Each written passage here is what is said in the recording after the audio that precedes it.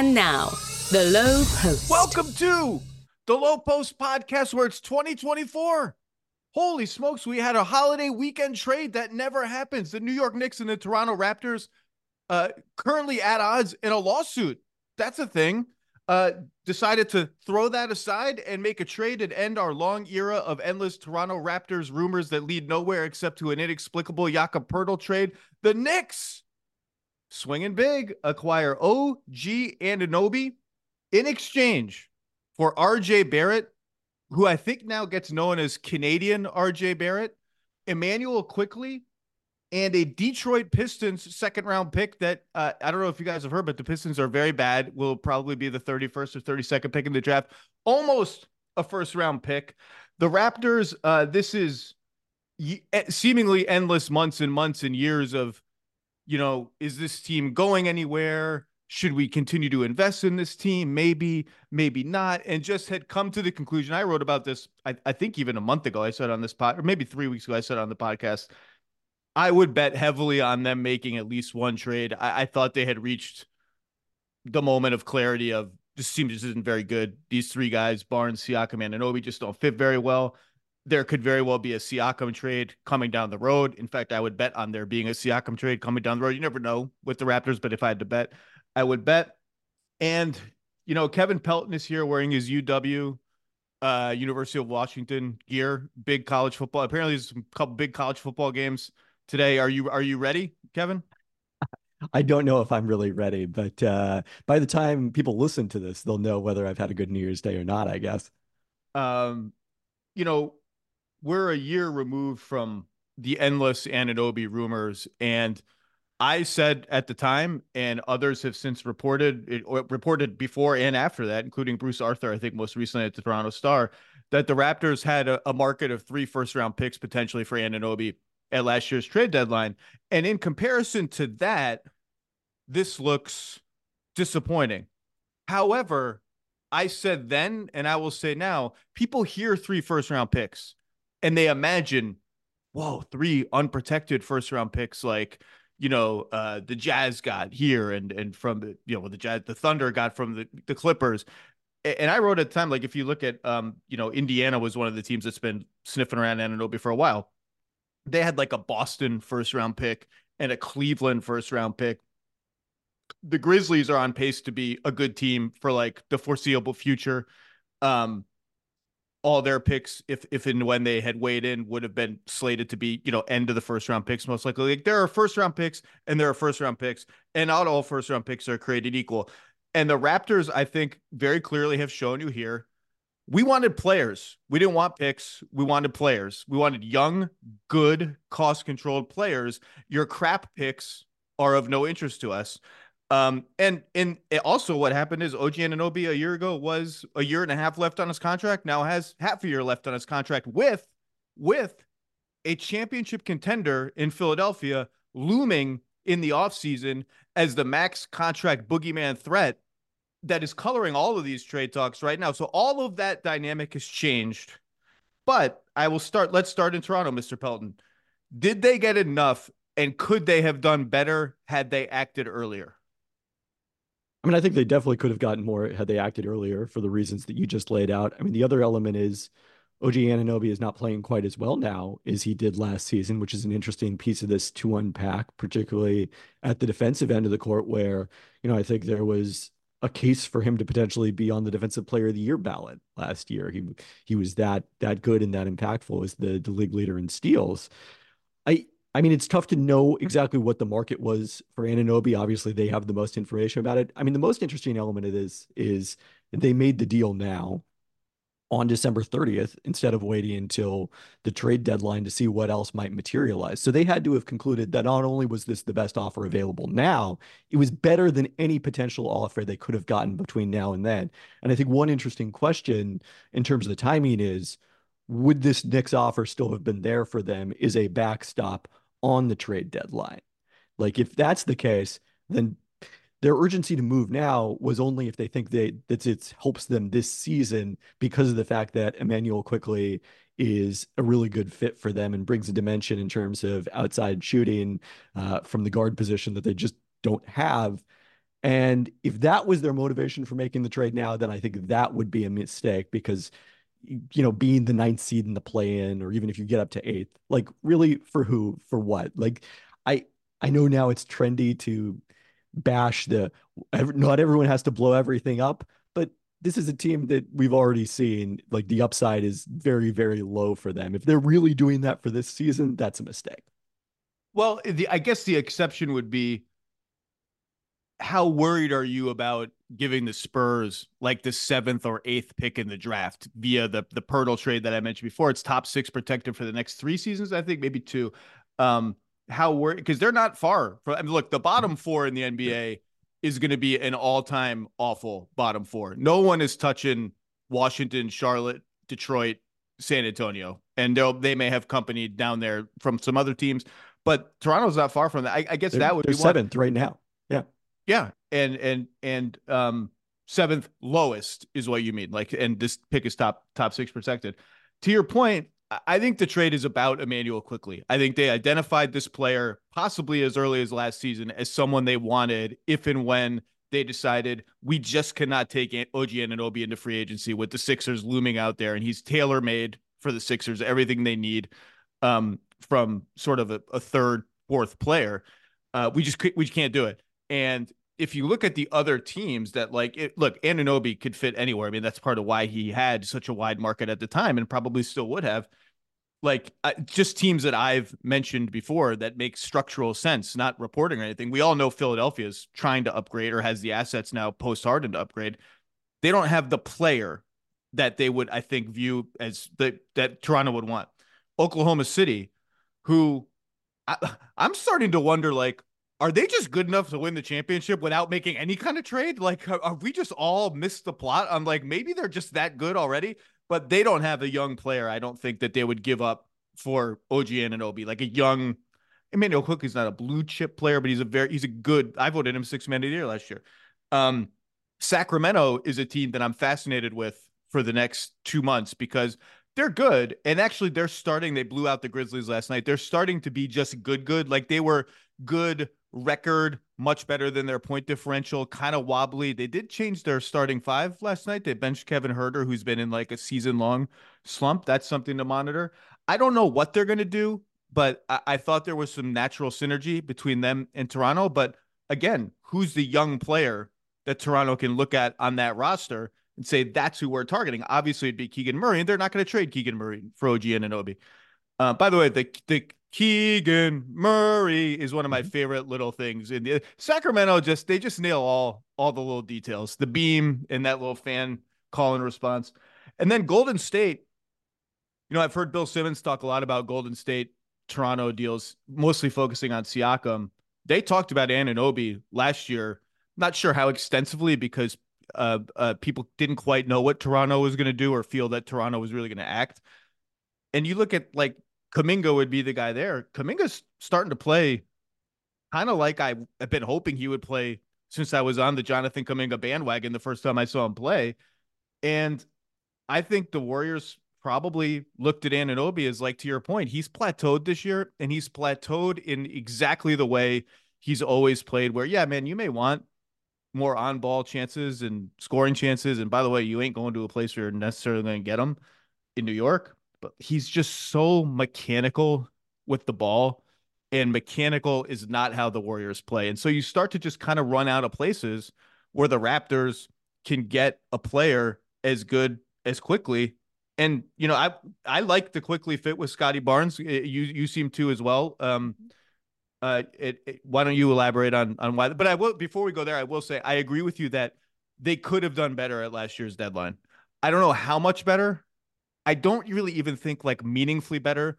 To me, the cost of not acting early is less whatever the delta is between this trade and that theoretical trade, and more the Pirtle trade. I think the Pirtle trade is a mistake. I don't even think he's been very good this year.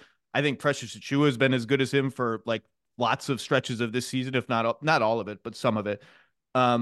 And that pick is just out the door, and it's like, why? And then Van Vliet, I don't get as up in arms about Van Vliet walking for nothing as other people do, but to me, it's more about the Pirtle cost. But I don't know. Take it where you want to go. Yeah, it's the sum of the parts. Like, any one individual, the Pirtle trade, I agree, was probably the most costly mistake that they made, especially if it is influencing this, their thinking this season in terms of what you mentioned at the start of all this, in terms of potentially giving San Antonio the 7th or 8th picks. And, it's easy for me to say this from the outside. I'm not the one who actually has to face the Toronto media and the Raptors fans. They should obviously not be worrying about that. The best thing that they can do is give them a lower pick in future years if they can then build something stronger, and getting a top 6 pick this season, maybe not immediately, but at some point is going to be part of building that something stronger. I think one thing, the kind of big picture, prioritizing players over picks, yes, quickly is cost controlled to a degree because he's going to be a restricted free agent this summer. And I think his contract will probably be pretty favorable for Toronto, although we'll see, just what his market ends up looking like based on how he plays this season. But that favorable contract is probably still going to be what, in the 15 to 20 million a year range? I think probably more. I agree it will be a good contract for Toronto. We know that restricted free agency is an enormous piece of leverage. I think it'll be higher than that. I mean, that means they're paying, him and Barrett combined like 45 million a season. The value of draft picks isn't necessarily the player, just the player you get, because everyone always does this.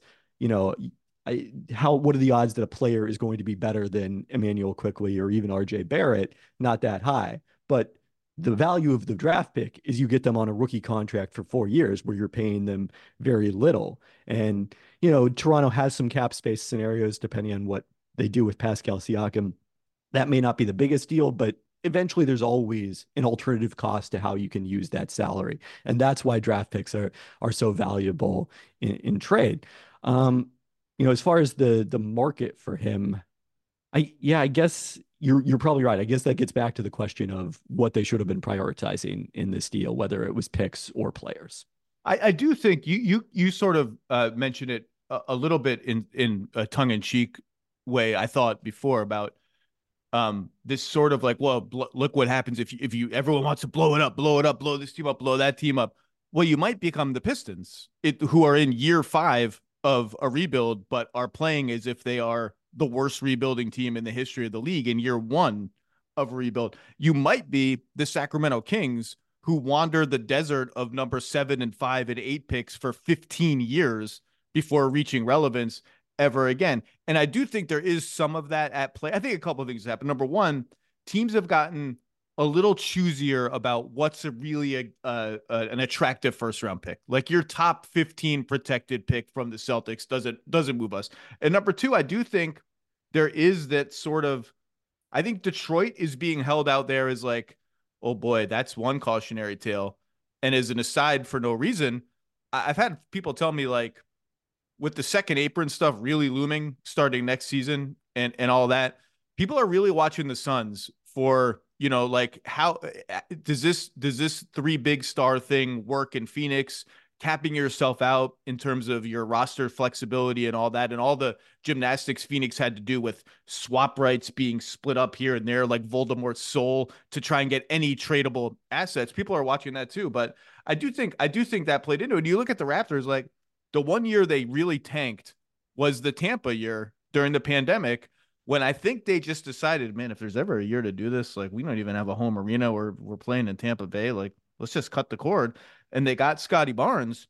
Other than that, they're one of many organizations that just doesn't have an appetite for this kind of thing, much like Indiana.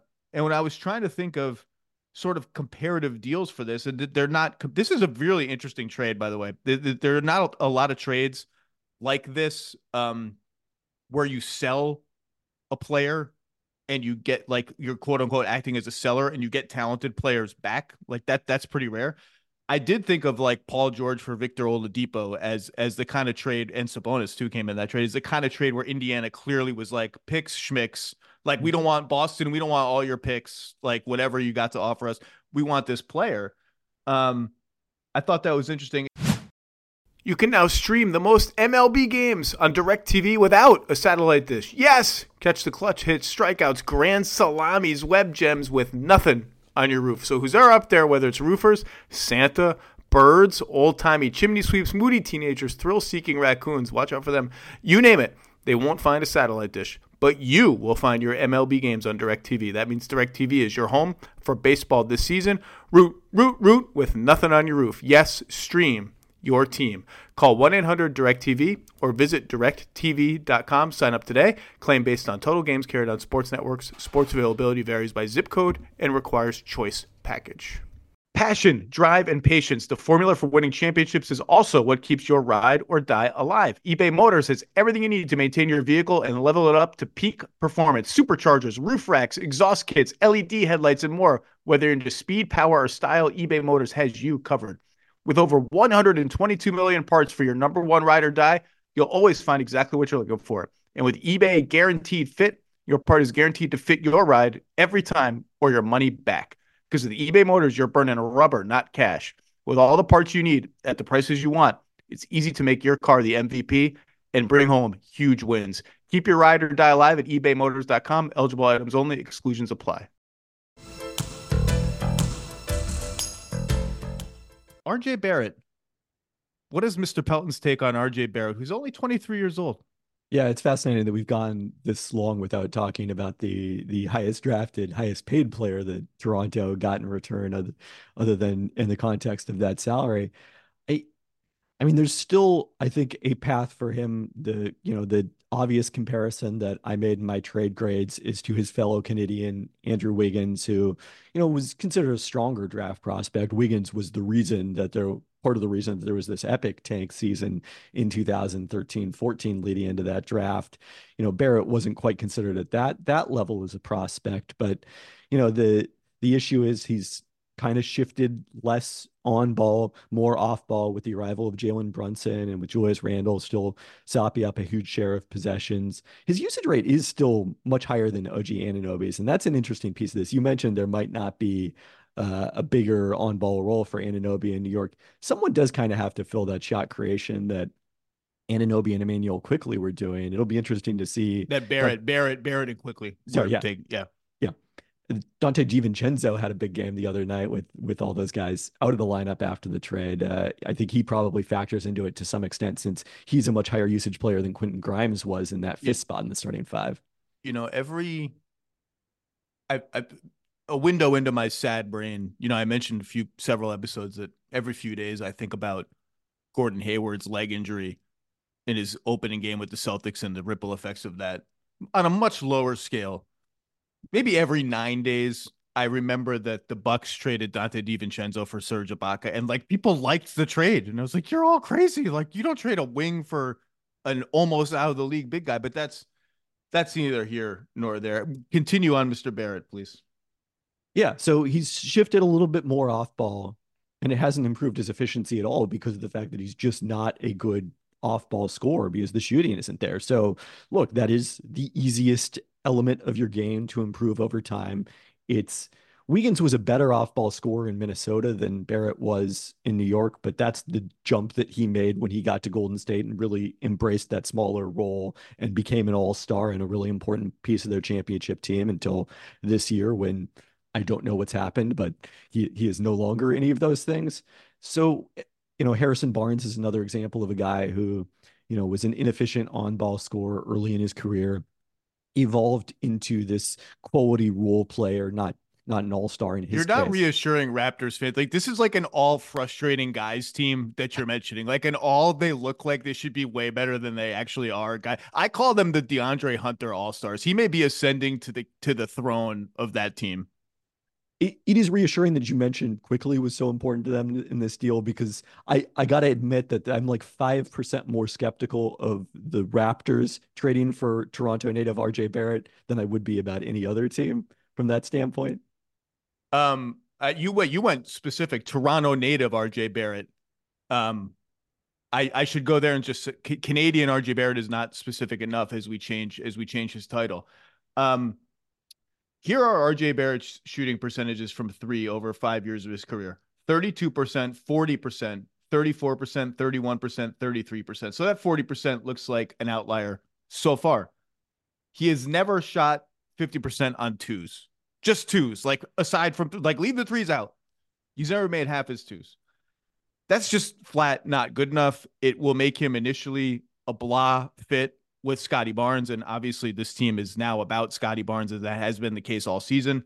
It's one of the reasons the Siakam rumors just will not die, is his usage is down. His points are down. He's trying to pick his spot. I mean, he has big games. He's still really good. Like he had 30 something in the Detroit streak breaker the other night.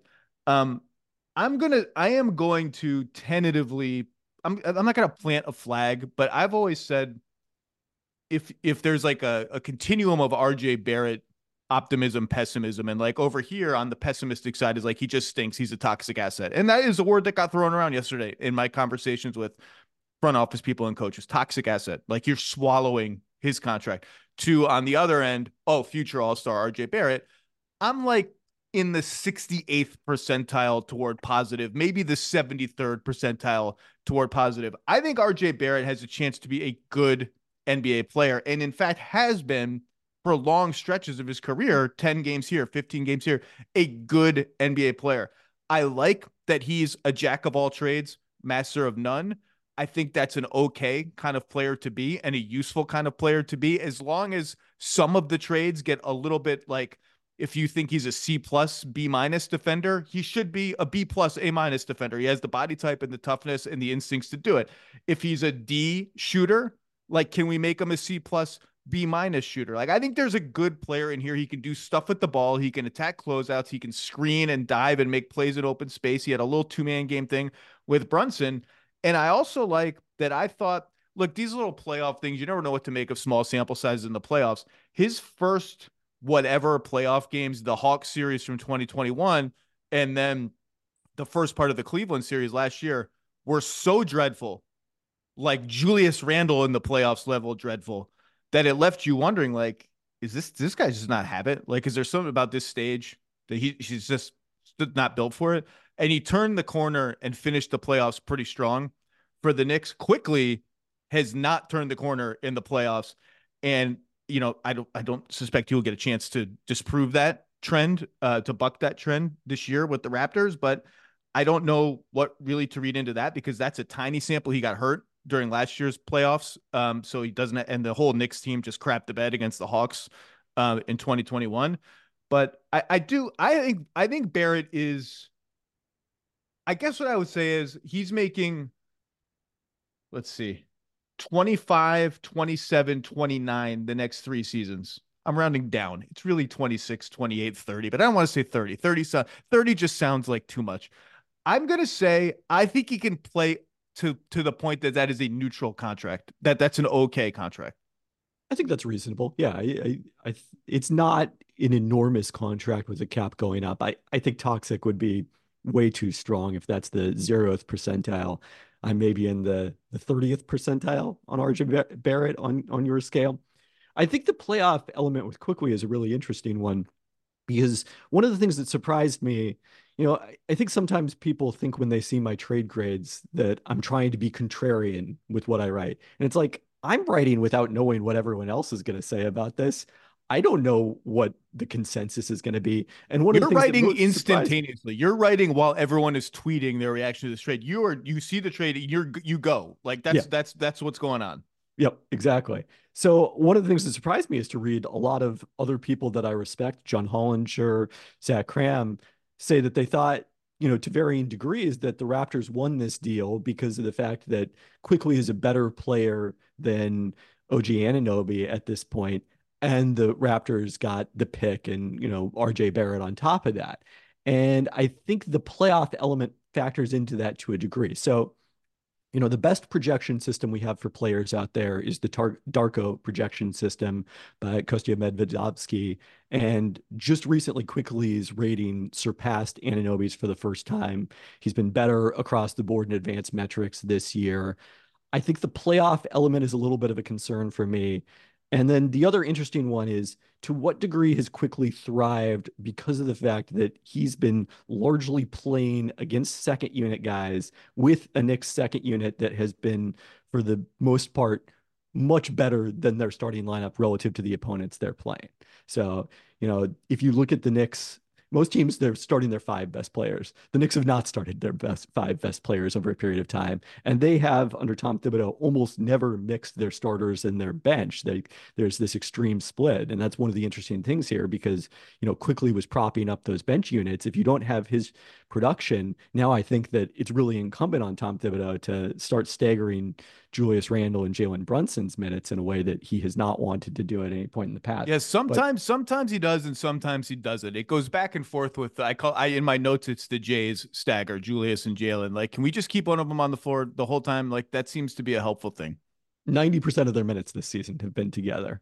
So very little staggering so far this year. And look, it's worked. The Knicks are always really good with Emmanuel Quickly on the court. And that's part of the reason that his advanced metrics sing the way they do. And who's off the court for a lot of those minutes? The other guy, Toronto got in the trade. Well, that is the funny thing. Like, I think the best thing about when you say the Knicks haven't started their five best players for a while, and I was like, I wonder who that's an indictment of. Yes, as great of a fit as Emmanuel Quickly is with Scotty Barnes. Also, RJ Barrett is not the player that you would ideally want to put next to Scotty Barnes with his need for the ball and his 3-point shooting. So all that is going to make he's a really fascinating test case to see how well his advanced metrics are going to translate in Toronto. And I'm probably in the 70th percentile of Emmanuel Quickly believers in the league, but it turns out there are some Emmanuel Quickly true believers out there who are much higher on him than I am. As an Emmanuel Quickly 6th Man of the Year voter, and I was frankly like surprised he didn't win last year. Like I was kind of surprised Malcolm Brogdon won, and by the margin that he did. Malcolm Brogdon's fine. He was number 2 on my ballot. I'm in the 82nd percentile of Emmanuel Quickly optimism. I'm not quite a true believer, weeping New York fan, so sad to see him go. By the way, bottom line for Toronto, I think this is fine. Like, I don't think it's great, but I think it's fine. Like, I think it's a nice little deal that helps them this year and going forward. You jumped my next question, which I was just going to flat out ask you and then answer myself. Who is the best player in the trade? I still think it's OG Anunoby, especially like you look at the way his skill set scales to the playoffs. New York hasn't had a player like this. Who's the best wing defender that they've had in the Thibodeau era? Quentin Grimes, RJ Barrett, Dante DiVincenzo. Yeah, there's a bunch of good guys, good guys. But like OG at his best, and the steal decline this year, I don't get it at all. Like if you look at his rate of steals to deflections, which usually track each other pretty closely, he's converting a few less deflections into steals this year, but his deflections rate is way down as well. So, man, producer Dan points out in the chat, Reggie Bullock is the Knicks best wing defender, which I think is perhaps its own indictment of the group. Well, producer Dan is a Knicks fan who remembers Elfrid Payton starting at point guard for the New York Knickerbockers in the playoffs, and probably as a result has very fond memories of whenever Emmanuel Quickly would step on the court for not being Elfrid Payton. The answer is OG Anunoby. And look, I don't think it's a landslide. And like, I can read and digest the argument for Quickly being better than OG Anunoby. You just said in some metrics, he has passed OG Anunoby. Personally, like, I don't really think it's much of a debate right now. I just think OG Anunoby, as his skill set is just so important for postseason basketball. The ability to guard, he guards every position. I mean, Toronto would have him guard centers sometimes as a primary assignment and hit 40% on spot up threes. Yes, you would like him to do a little bit more in the half court. And can he be a little less mechanical with the ball? Even his bully ball game, which people think is an asset, and sometimes it is. It's like, man, could you just like get somewhere sometimes? Just like speed it up a little bit.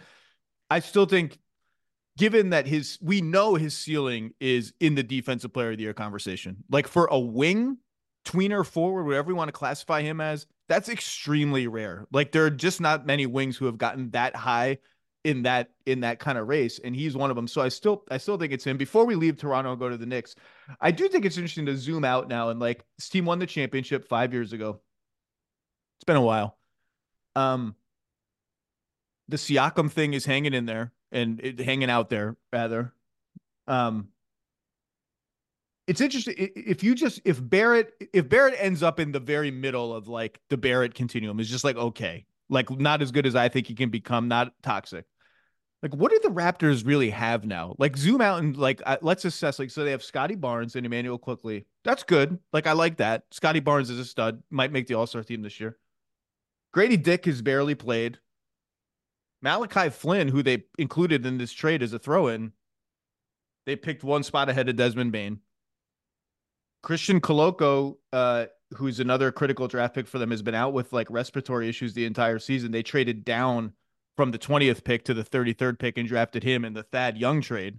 Thad Young has not really done much for the Raptors. That was like the emergency. Can we just get Nick Nurse another guy? He's playing our 7 guys way too many minutes trade. And Precious Achiuwa, who I think is like not a small deal in this trade, more for the Knicks than the Raptors. That was the only thing of note from the Kyle Lowry trade. Like what else? Now, Grady Dick, I'm not like, it's not a big deal that he's barely played in the first couple months of his rookie season on a team that thought it was going to be decent. Like, that's not totally abnormal. But if you zoom out, it's like, man, we'll see what happens with Trent in free agency, and we'll see if and when they trade Siakam or re-sign Siakam. Like, that salary slot will become something. We talked about Barrett. Barrett's important. They got some distance to cover now as they pivot eras. Yeah, it's interesting that you mentioned Indiana as a comparison, because one thing I've been observing lately is everyone thinks of this Pacers team as like this really young team on the rise. And if you look at it, Benedict Mathurin has been out of the starting lineup for a long period of time. Obi Toppin just moved to the bench. Like, they're not necessarily starting old guys around Tyrese Halliburton, but they're only like young player who's really shining as part of this season that they're having in that in-season tournament run is Tyrese Halliburton. And like, he's so good, it almost doesn't matter because he's just that special. But I think that is maybe the risk you run when you focus too much of, your return in a trade on young talent as opposed to draft picks is, you maybe don't have the draft picks that grow into supporting pieces around that star. Speaking of the IST, when do we reach the expiration date on the Lakers using the in-season tournament as an excuse for their middling season? This is like, it's like they had to travel to Indonesia and play for 3 weeks straight and then come back to Los Angeles. Well, the IST. I mean, look at the Pacers. As they've been muddling along too. You had to go to Las Vegas and play like an extra game. Like, it reminds me of when LeBron hated the play-in tournament. And it's like the reverse of that. Like, LeBron hated the play-in tournament until he needed it. LeBron loved the IST when he won it. And now it's like, it's the reason for the Lakers being the 23rd best offense in the NBA. Shopping for Mother's Day is usually a challenge because you wait until the last minute. Shame on you, by the way. But Macy's Gift Finder makes it incredibly fast and easy to find the right gift just in time for Mother's Day. Whether you're shopping for your sister's first Mother's Day or your fashionista mom who loves to make a statement, Macy's Gift Finder has so many great gift ideas. You can easily pick out something special to celebrate them both. You can shop by price, anywhere from $25 and under to $100 and under.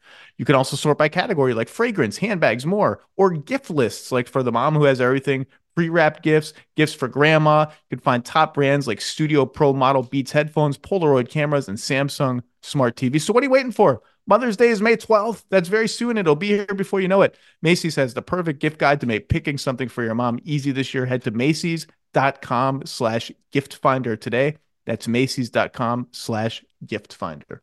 For the ones who get it done, Grainger offers high-quality supplies and solutions for every industry, as well as access to product specialists who have the knowledge and experience to answer your toughest questions. Plus, their commitment to being your safety partner can help you keep your facility safe and your people safer.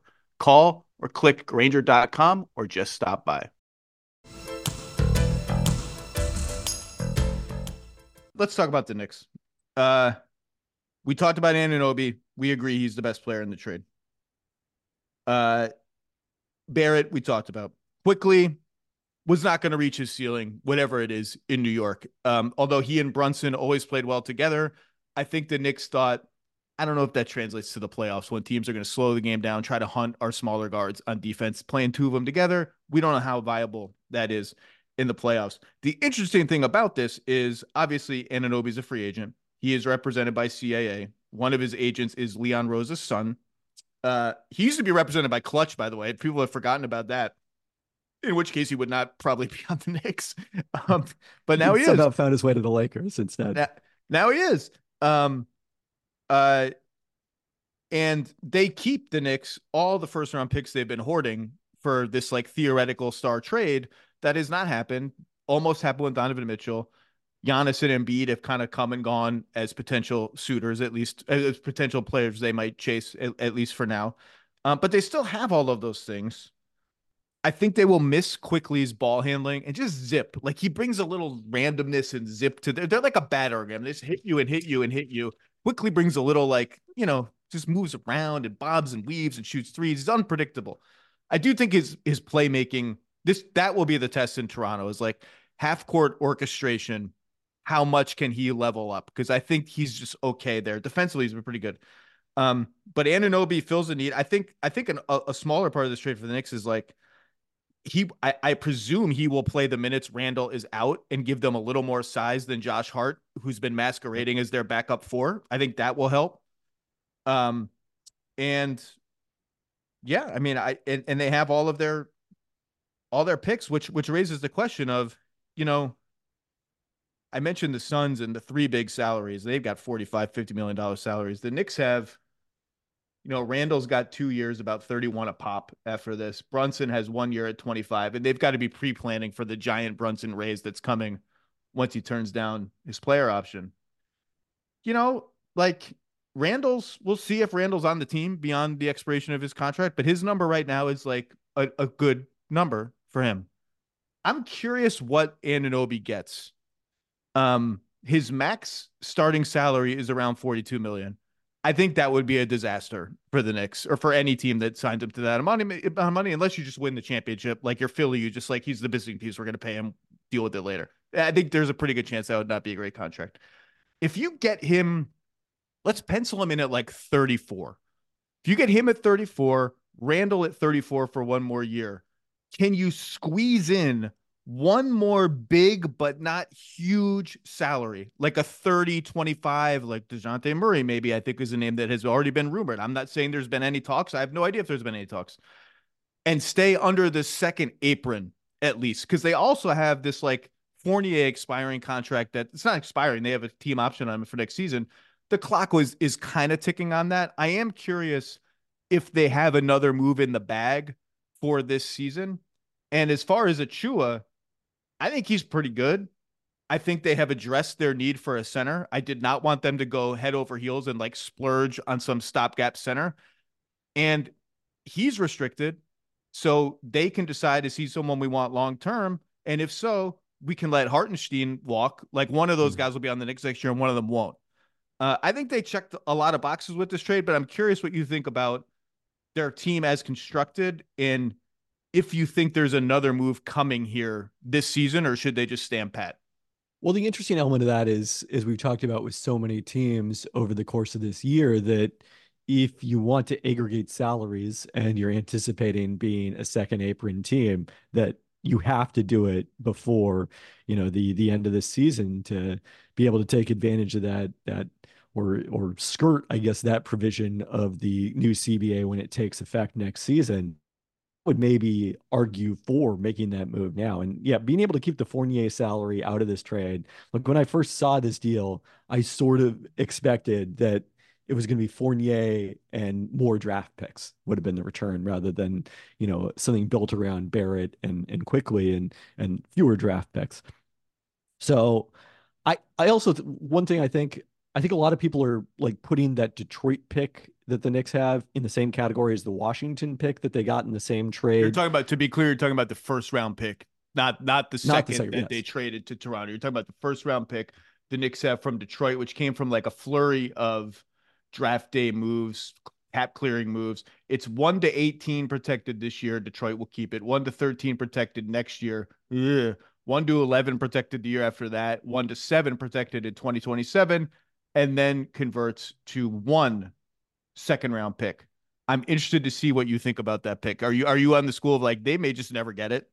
No, I'm on the school of, if I were running another team, that would be the single pick I would be trying to get more than any other pick in the league, because I think it's undervalued given, yes, there's the possibility of Detroit pivoting into another rebuild after this and staying bad for a period of time. But I think it's more likely, like you've seen the talk about them going out and trying to get OG Anunoby was, I think, one of the names that was mentioned until this trade happened. A veteran forward in free agency to complement the team. Like, I think it's more likely that, as we saw with Houston, is a response to their last couple of seasons, they pivot hard the other direction of we need to try to make improvement right now and get veteran players that are going to help support the development of our young players on the roster. And you end up with the 11th pick in 2000, the 12th pick in 2026 or the 11th pick in 2027. That's a really interesting take because I'm not sure how much I get what you're saying. I guess to me, like you mentioned, Houston, and Oklahoma City owns their pick this season, top 4 protected. Like that pick could be 5th. The best this Detroit pick can ever be is 10th. And so I didn't think of it as that attractive, but that's interesting that I am the beholder. Like the Knicks will get this Dallas pick this year. They have a Mavs pick that's 1 to 10 protected. So barring a catastrophe, what am I saying? A catastrophe in Dallas. They'll get that pick. The Knicks will. That's interesting. That's an interesting take, KP. I didn't think about that. The Washington one. Why does the same not apply to Washington, which is 1 to 12 protected this year? So scratch it off. 1 to 10 protected next year. I think you can probably scratch that one off. 1 to 8 in 2026. No hope that that's like the 12th pick in 2026 that Ted Leonsis is like, yeah, we got to get ready for our move to Virginia, get the Virginians into Wizards basketball, blah, blah. No.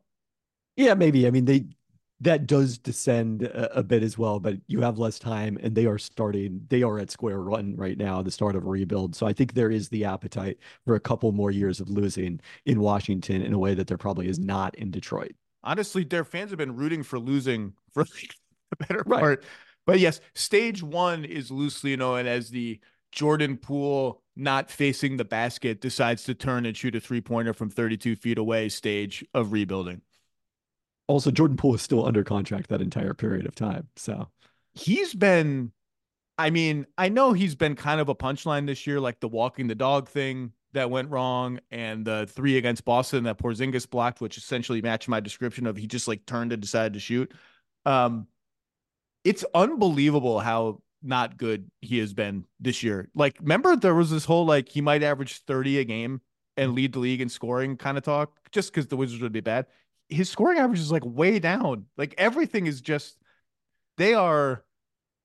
Kyle Kuzma's playing hard and sharing the ball and generally playing good basketball. Koulibaly, we've talked about, we like him. They're a rough. It's a rough watch right now. The Wiz. very much so. DeLon Wright coming back was apropos of nothing. Tyus Jones is on a heater right now, and they acquired Tyus Jones. Like there's this whole sort of revisionist, like did they get fleeced in the Porzingis deal? Like somehow Boston got the picks and Porzingis in that trade, which seems like implausible now. But Porzingis had this player option. Nobody trusted his health. And they also got Tyus Jones. And I think their hope was like, we can turn Tyus Jones into a first round pick at some point. There was just widespread skepticism about that. Like all this front office people I talked to were like, if Tyus Jones were worth a first round pick, they'd already have it. I still don't know that they're going to get that, but there are a lot of teams right now that are kind of knocking on the Tyus Jones door. He's playing really, really well, like totally under the radar, having a great season.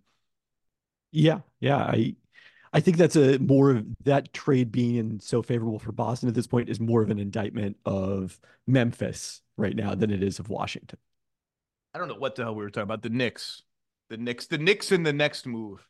Like, Yeah. do you like DeJounte Murray as a fit for the Knicks? I do think the Hawks, I've been saying for months now, since it was clear the Hawks were not going to live up to my cockeyed optimism about their season, that something was going to have to give here. And it's just sort of like, he's like, unless you really want to talk about trading the other guy, like he's the most natural fit. His contract is a good contract. Like that's a contract you can get. Like you're tempted to say New York just traded its way out of a dual point guard situation. Why would they trade assets to trade their way into one? But I know what his contract is. I know what he's good at. Defensively, he has never lived up to the hype, and frankly, I think has gotten worse in Atlanta. But he can be a plus defensive player. Do you like that idea for New York? I don't love it. You raised some good points. I don't think the dual point guard aspect matters quite as much because defensively, it's not going to hurt you in the playoffs with Murray's size and his ability to defend multiple positions. I think It depends how much it costs you. Like if Murray could be a stepping stone, if he's the guy you send back, if you're trading for Donovan Mitchell to Cleveland, and it's like, hey, look, you're getting, a guy who's been an all-star in this deal, then I think that makes sense. If that's the last move, I don't think so because I think Murray is still more valuable with the ball in his hands than he is as a shooting guard. And I continue to hear that Cleveland, which has done a decent job sort of staying afloat without Mobley and Garland and Mitchell in some recent games, Better than just decent, I think. doesn't want to entertain the notion right now and feels no need to entertain the notion of trading Donovan Mitchell, as I always say, and as other people have said and reported, like that changes in one phone call from Donovan Mitchell's representation or agent or whatever. But like as of now, I think the Cavs have done pretty well gutting it out, more than pretty well, like you said, gutting it out. Man, Craig Porter Jr., how the hell did nobody draft that dude? He is so crafty. Like other teams must be annoyed by how crafty he is. Yeah, he never really popped for me in my draft projections. So I was aware of him, but didn't know a lot about him before he started playing rotation minutes for the Cavs early in the season. And yeah, kind of an discussed story this season has been Ricky Rubio, potentially retiring, not playing basketball at all, and the way that in combination with the Cavaliers' injuries has really thinned out their depth. And Porter has done a lot to help stepping into that role. There's a good book. First of all, best wishes to Ricky. Every interaction I've had with him he's just a wonderful guy to talk to. There's a good book to be written about Ricky Rubio's career and all the franchises it touches, and how he was sort of I don't was he the last like international YouTube, not like Wembanyama, you could go like watch his games. Like Rubio was this sort of like only the junkies really talked about Rubio and like look at this pass and he scored all these points in some FIBA game. And Well, then it's just gotten a level more obscure because now that's like Alexei Pokusevsky playing his games in a oof. high school gym in front of 40 people was like the equivalent of that in modern times. But Rubio was, I mean, his passing absolutely lived up to the hype. I don't mean to talk about his career in the past tense. I have no idea what's going to happen, but his passing was magic. And those Minnesota teams had flickers of just such joyous, um, raucous basketball. On the Knicks, I do think part of the reason for this trade is defensively, they're quietly 19th right now in points allowed per possession. And that has to be driving Tibbs bananas. They just like even last year, they were a more offense oriented team than defense. They were not a good defensive team last year. They have not been a good defensive team this year. And I think they felt the need to address that. I do think, as unbelievable as Brunson has been, and Randall has settled in after a bad first 10 games, they just play their and the Knicks, to their credit, have been mixing it up a little bit more this year. Like they've been running a lot of Randall pick and rolls where he can kick out to Brunson. Brunson can attack closeouts. I just think they're going to miss on the possessions where Josh Hart and DiVincenzo just don't create fast breaks out of nothing, which they're incredible at, both of them. I think they're just going to miss the zip that quickly brings. And I'm interested to see how much they miss it. And if they miss it more than they think, how they replace it. Because I just think they need the extra gear. And I mean this in a good way. Like he's kind of a good chaos engine for them. And just he doesn't play like any of their other guys that have the ball. And I think they're going to miss that variety. I think there's a possibility the Knicks end up worse the rest of this season as a result of this trade, even though we agree that Anunoby is the best player in the deal, just in terms of how much they were built around the success of quickly in that second unit the last few years. I still think it's a very good trade for New York because number one, I think OG's trade value is going to hold up in a way that Quickly's might not have if he were still playing the same role on whatever his next contract was going to be. And I think that and the playoff, issues were probably factors in New York not wanting to extend him previously and wanting to move him before he hit restricted free agency. But so again, long term, I think this is a great deal for the Knicks to be able to get OG and in here without giving up a first round pick. In the short term, I'm less convinced because it does shift a lot of their value from the bench to the starting five. It will be quite interesting to see. That's an interesting way to look. I don't know. We'll see. We'll see. There's a lot of time between now and the trade deadline. It's January 1st. University of Washington game begins in about 4 or 5 hours, right? We got 6 hours, give or take. 6 hours. You're aghast? Are you like that? The team, I just read a headline. They're aghast that they're underdogs again. They're offended that they're underdogs.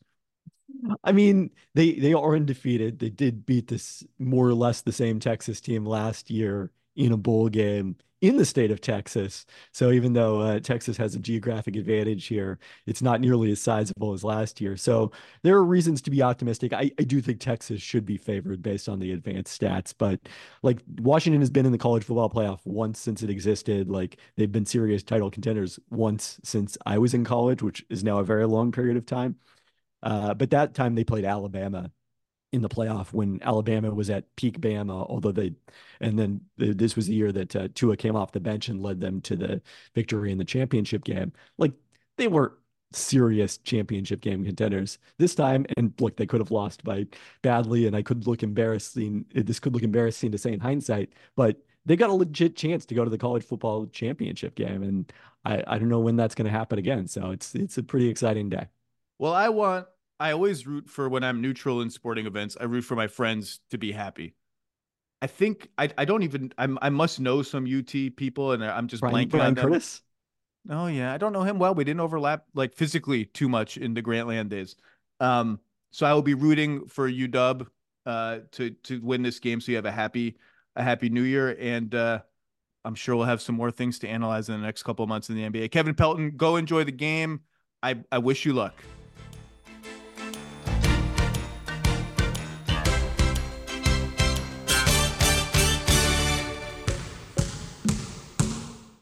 And now, two pigeons bemoaning the fact you can stream DirecTV satellite-free. You see this? A family watching baseball on DirecTV with no satellite dish in sight. Let's heckle them. You call that changing the channel? Choke up on the remote, buddy. I hope getting all these games on DirecTV makes up for your mother not pre-chewing your sunflower seeds. DirecTV has the most MLB games. Call 1-800-DirecTV. Claim based on total games carried on sports networks. Sports availability varies by zip code and requires choice package. Terms and restrictions apply.